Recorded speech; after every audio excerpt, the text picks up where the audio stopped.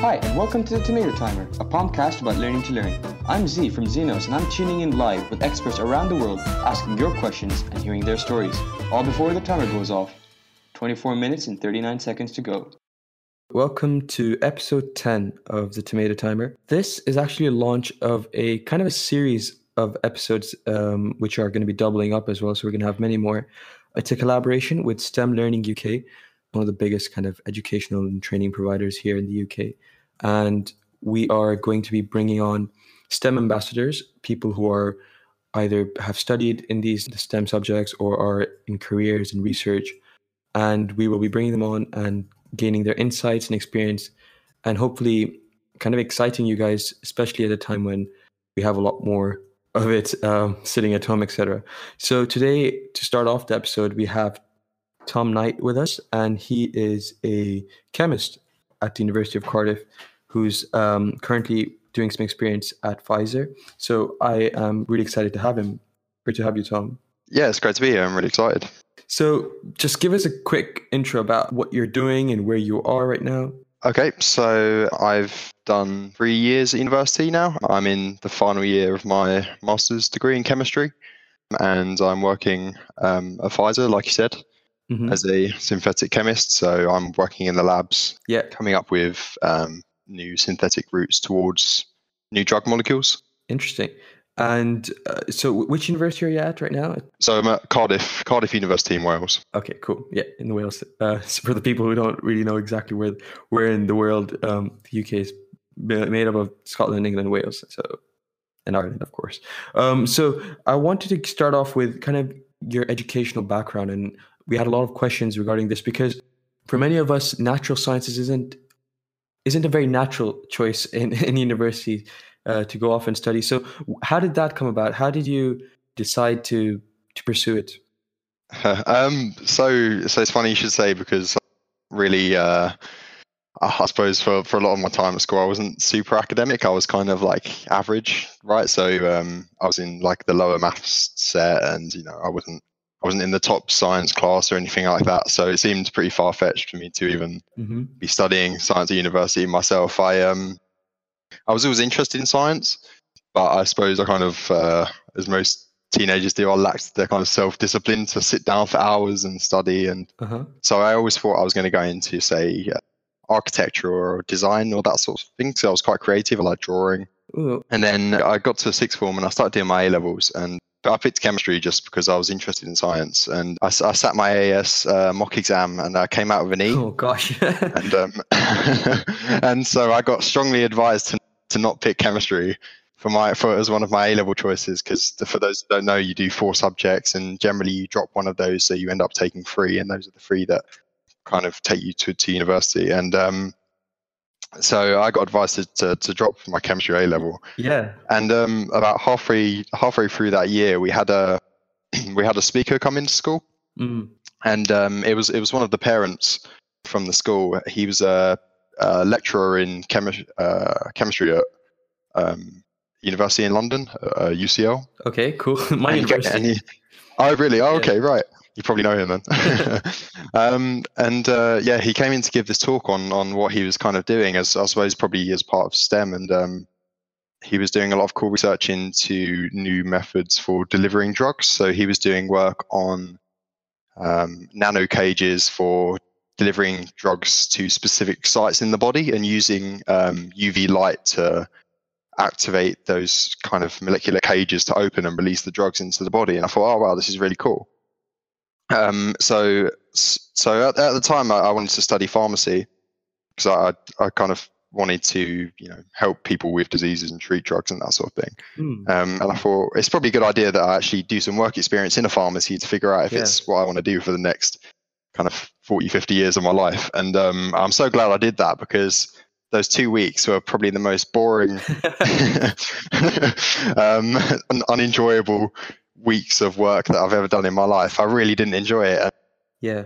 Because it was something I was quite set on by the time I was halfway through my A-levels. And then I was a bit kind of, thrown up in the air. I was like, what do I do now? Because, this is what I thought I was going to do for the last couple of years. And now I realized I don't like it. So So I kind of spoke to my parents. I tried to get advice from teachers and stuff. Mm. And my dad said to me, "Well, you found this talk really interesting. Why don't you look into studying chemistry at university?" And so I did. So I actually spoke to that lecturer and said, "Do you mind if I come and visit your lab at UCL and see what it is you do kind of day to day, like what your job involves?" That's proactive. I suppose, yeah, I suppose panicking about what I was going to be doing at university. So luckily he said, yeah, sure, come along. So I went to visit his lab, and it was really cool. He had like loads of 3D printers going and printing, like micro reactors and all these UV lamps and chemical fume hoods and like state of the art computers and software. And I thought, wow, this is really cool. This looks like something I want to do. So I picked chemistry. Yeah. Amazing. And how's it like treated you, especially if you don't mind, you didn't feel as confident in kind of the A-level content of it, at least? Did the passion kind of hit you a bit later and it pushed you forward? Definitely. So this is something I figured out quite late on in my education. I'm the sort of person that struggles to learn something if I can't see an immediate practical application for it. Uh-huh. I often struggle to learn kind of concepts for the sake of learning them. And so when the speaker came in and told us about chemistry research and stuff, I knew that if I studied chemistry, that's where I could end up. So that kind of pushed me to work much, much harder, and to work more practically, I guess, be smarter about how I was going to take my exam, and yeah, just kind of get my head down, really. Yeah. So how did it, because for a lot of us, especially when we're even at AS level and at the ends of IGs, we're like starting to think about, careers and university choices, and we sometimes link them very deeply. We think that whatever we study at uni is going to, determine the next 50 years of our life. Did you feel that when you decided to study chemistry, and is it translating to, especially now in your work experience, is there a deep intrinsic connection between career and degree? In my particular job at the moment, I'd say there is, but that's not necessarily the case. So part of the reason I chose chemistry, and some of the advice I got from my teachers and my parents, is that if you pick a STEM degree, like chemistry, physics, maths, engineering, anything like that, you're not limited to those jobs when you leave university, because those degrees are kind of held with really high regard, right? Because people know that they're hard degrees. You have to work very hard to get the degree. So a lot of companies will hire you just because you have that degree. So I've lots of friends who did chemistry who have gone off to do banking, financial services, patent lawyers. Wow. I've got a friend who works as a journalist at the BBC who studied chemistry. So you're not limited by where you go, and that's one of the kind of beautiful things about chemistry, is that you have so many more options than you would if you did something much narrower, I think. Absolutely. And I kind of resonate exactly with that as well, because when I decided to study math at university, it was kind of for a similar reason. I wasn't 100% sure what I wanted to do with my life, but I knew that I enjoyed the subject. I was passionate about it. And I knew I had that kind of inkling that whatever you ended up doing with a degree, you were kind of available in the world's eyes as someone who's pushed really hard, done a very difficult degree, but came at the end of it. And so you've kind of like proven the ability to learn, the ability to pick up new skills. I think you'd agree with that. I'm sure that the science degrees aren't just content. There's so much more. Yeah, no, I definitely agree. I think also that when you do a science degree, you start to understand and learn things that you would never imagine existed in the first place. It kind of opens your mind to so many new ideas that you wouldn't think were possible.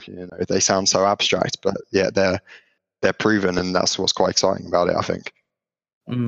So tell me a bit more about because so you ended up deciding what you want to study. How did you like kind of narrow it down to where you were going to study it? And is Cardiff home for you, or was it slightly further away? So I live down in Kent, and I chose Cardiff in Wales, so that's about 300 miles from home. Yeah. And I originally chose Cardiff because it was one of the top 3 schools for pharmacy in the country. So I picked based on how highly ranked the universities were for the subject I was choosing. Okay. I think that's probably the best advice I can give, because all of that feedback is based off of kind of student feedback and what employers think of that department of that university. Yeah. And so that's probably the best advice I would give. Maybe it's not necessarily going to a great university means you're going to get great teaching. It's more how well do people, how reputable is the course at that university. So I think at the time Cardiff was second in, it was either first or second in the country for pharmacy. So I chose that school in particular. Interesting. So I want to kind of, if we've had a kind of a bit of a chat about university and choice, I want to go into kind of your work experience right now. It sounds super interesting, and I have some of the listeners have quite specific science questions as well. But tell me a bit more about what it entails being a synthetic chemist. Synthetic what? Yeah, synthetic organic chemist is my official title. So okay, yeah. Yeah, so basically what it means is every day I go to work. I usually start by planning an experiment. So based on what we think we're going to be doing, I write out kind of a plan for what I'm going to be doing in the lab. Okay. And then I'll go into the lab. We have really nice labs at work. It's kind of big glass wall, and you can see all the kind of the lab equipment behind the glass, and you kind of go in, and it's really modern and interesting. So we go in there and we carry out our reactions based on the plan that we've made.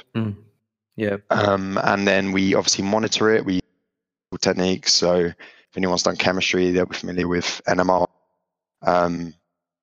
liquid chromatography, gas chromatography. Yeah. And then so we then gather that data, interpret it, see if the experiment has worked. If it has, then we kind of work it up and we isolate material, and then we kind of log it so that we have that material if we need to look back at it. And then if it hasn't worked, then it's much trickier, because then we have to figure out, right, what didn't work, why did we think it was going to work, and what could have happened. So then that's where that kind of background chemistry knowledge is really important, because absolutely. So you can go back to the theory of it. Yeah, exactly. So if I've got 5 chemicals in a chemical reactor, and I do a reaction, I'm expecting a chemical A to react with B to give C, and then instead I get C, D, E, and F. Then I have to look at all the chemicals that I put in there in the first place and think, right, what possible products could I form with all these different chemicals in there? Yeah. So that's where stuff like problem solving and critical thinking is really important. Yeah. Are you usually in a team? Is that how you're working when you're in your kind of this type of experience, or is it very individual and then reporting back to someone at the end of it? So for my placement, I have a mentor who I sit with every day, and he's been working with Pfizer for I think around 20 years. He's been there a long time, so he's obviously got a lot of experience. He knows what he's doing a lot of the time, and so when you first start, they're very much very supportive. So they're kind of with you in the lab every day, watching you do your experiments, make sure you if you don't know what you're doing, that they can kind of guide you. But then the longer I've kind of been here, the more independent you become, which is really valuable experience, especially if you're going to do, say, a master's or a PhD or anything after that, or even work in a lab as a job. Then to be able to say that you've worked independently is absolutely really important. And what sort of skills have you built up? I'm obviously hearing a lot of like critical thinking, problem solving, just being, I think, physically adept at handling lots of equipment and all that kind of stuff. Is there, because maybe it will be a good point to highlight as well, that you've decided to, I guess some people call it a sandwich year, where you've decided to have work experience after the 3rd year of university, and then you're going to return to university for your 4th year and finish a master's. So overall, you've taken 5 years to do your degree. Is that correct? Yeah, that's right. Yeah. So what led you to this choice, and how do you feel? Was it worth it, and would you recommend it to us? It was an unusual it was an unusual kind of saying, we haven't had anyone do this before, so is this something that you kind of want to go down? And obviously I kind of doubted myself a little bit, thinking, is it a good idea, is it not? But ultimately, I mean, unless you're planning on doing a PhD, and even if you are, you're going to university so that you can one day have a job. And I think now more than ever, with so many people going to universities, that practical experience is so important. Absolutely, yeah. Because it's a way to not only differentiate yourself, but you're developing a skill set that you wouldn't necessarily have at university. So there are a lot of things that I've gained from working with Pfizer that I didn't know how to do when I was at university. There were certain types of data I didn't know how to analyze, and I was much more dependent in a laboratory than I am now. So obviously going back next year to do a master's, when you have to do an independent research project in a lab, a lot of those skills are going to be really important. And I would say that if that's something you decide to do, and obviously it's something you have to speak to university to see if they're okay with you doing, I think most universities are, then you should think about, is the work experience I'm going to get going to be applicable to either my further education or the job that I hope to get after university. That makes a lot of sense. Just speaking about Pfizer and the pharmaceutical industry in general, like how closely are you to working with, like, kind of at the end of the day, taking your research and whatever experiments you're doing to actually creating a drug or a useful piece of medicine that's going to be used by people? How's that process? Do you feel part of it, or is it quite like disparate? No, definitely feel part of it. So we have kind of two teams working on. So my particular area is called process development. Okay. So you kind of have two fields. You have medicinal chemistry, which are the kind of drug discovery team. Okay. So they're the ones who identify new compounds that might be used for treating diseases. It could be anything, cancer, heart disease, diabetes, anything like that. So they discover the compounds, and then we have to find a way of making those drugs safely and affordably. So, there's no point making a drug for heart disease if it's going to cost, £10,000 a gram, because, the NHS can't afford that. People won't be able to afford drugs like that. So we have to find a way of, what reagents could we use in place of the ones that have already been proposed, and then be able to scale it up to make, thousands of kilograms of this drug at a time, rather than say 10 grams at a time, because you can't make that much of a drug at once. A slightly more controversial question, which probably doesn't deal with a lot with STEM at all, actually, but it's an important point, and I really am interested in this idea anyway. In particular, when you're looking at when you're working in Pfizer or in STEM industries across the world, do you think that this idea of the gender pay gap is a real thing? Is it present around you, or have you experienced it?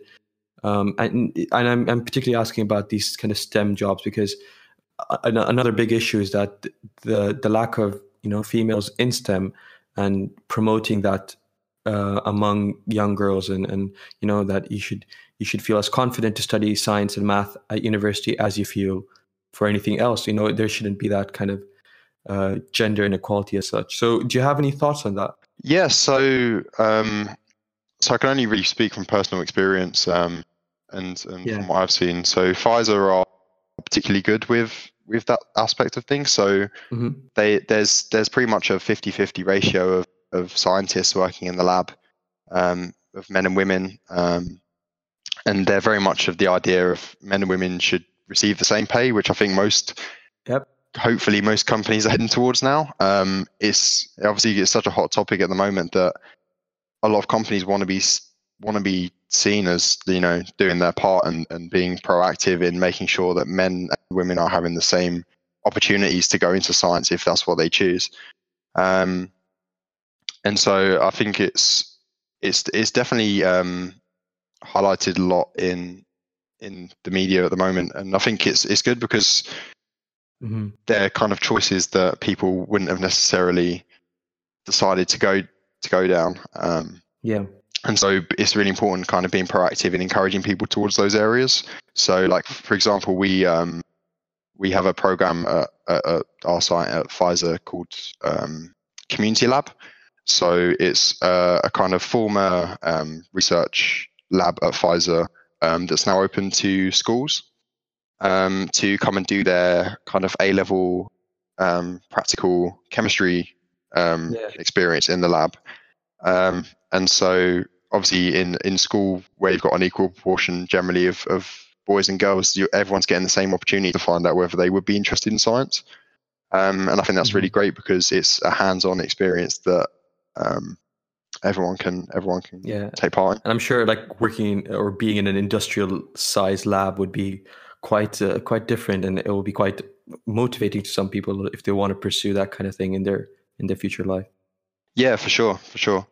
So slightly kind of like moving away from moving into actually like the hot topics of right now, which is obviously COVID-19 and you being in the pharmaceutical industry and being involved with medicines, and just give us some thoughts of what do you think that's happening. And there's a lot of specific questions that our listeners had about using AI for development of the treatment and like talking about the vaccines behind it. But what is there anything that you have in your mind, especially coming from quite a theoretical background? Okay. It's quite a tricky question, I guess. It is, yeah. Sorry. No, it's fine. So the point you made about AI. So I have seen some development. So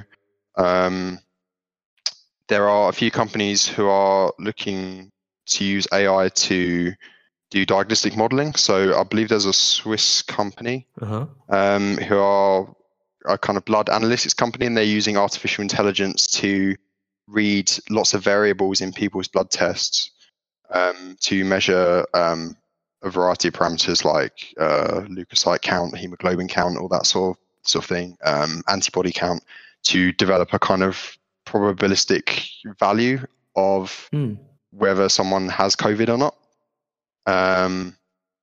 There's a lot on kind of computer modeling of computational chemistry tools, so predicting whether new drug molecules will bind to the kind of proteins and receptors that are associated with the disease.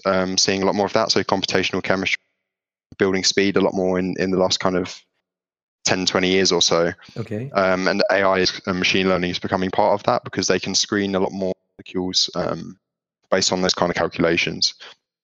I've also seen a little bit on AI being used to screen through kind of peer-reviewed literature on potential antiviral compounds and pre-existing antibodies that were used for previous drugs. So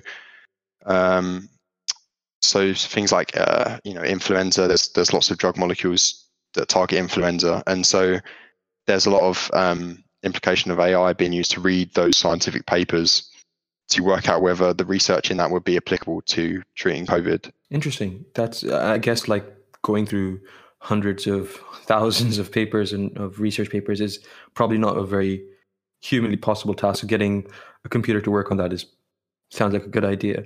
Exactly. Yeah. Yeah. So a bit more on that bit. So we've also seen this kind of virus has highlighted a lot of issues in our systems, and it's probably all our systems, from our financial systems to our educational systems. But in particular, it's realized that we have a lack of funding, especially in these research areas.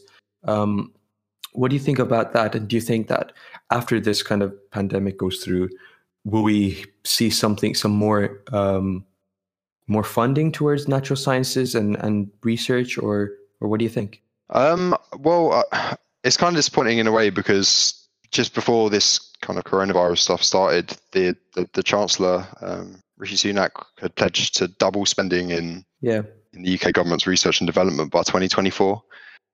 So we were really looking at a massive increase of about 15% into research and development. And now I think a lot of that money has to have been, and rightfully so, has to be diverted towards sustaining the economy. Absolutely. Which I totally understand. But I think it's kind of a shame for science in the short term, because a lot of that money was going to go to some really excellent, high quality research in environmental science and new biomedical discoveries. So I'm sure that funding will come back, hopefully. Hopefully, yeah. But yeah, it's not a situation, because obviously a lot of the UK's budget has now been assigned to keeping the economy afloat. Yeah, absolutely. It's a tricky time. Well, I think our tomato timer is going off because we've hit 25 minutes. So, any last words before we wrap this up? Any piece of advice to give to our students? I would just say work hard, find the subject you're really passionate about, and that if you just keep doing that and look for opportunities, that'll take you to a job that you want to do. Amazing. It's been such a pleasure having you, Tom. It's been amazing to get you to launch this new STEM careers series on our podcast. We hope to see you, hear from you in the future. Thank you so much for being here. Yeah, thanks for having me. All right. Thanks, guys. It's been a pleasure. And as you know, we're going to be doing another episode on Tuesday, so we hope to see you there. Bye.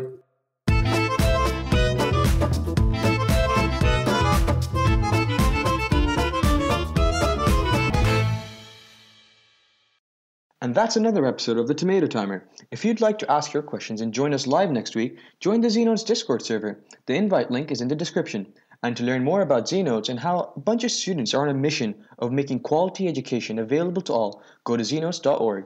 Bye for now.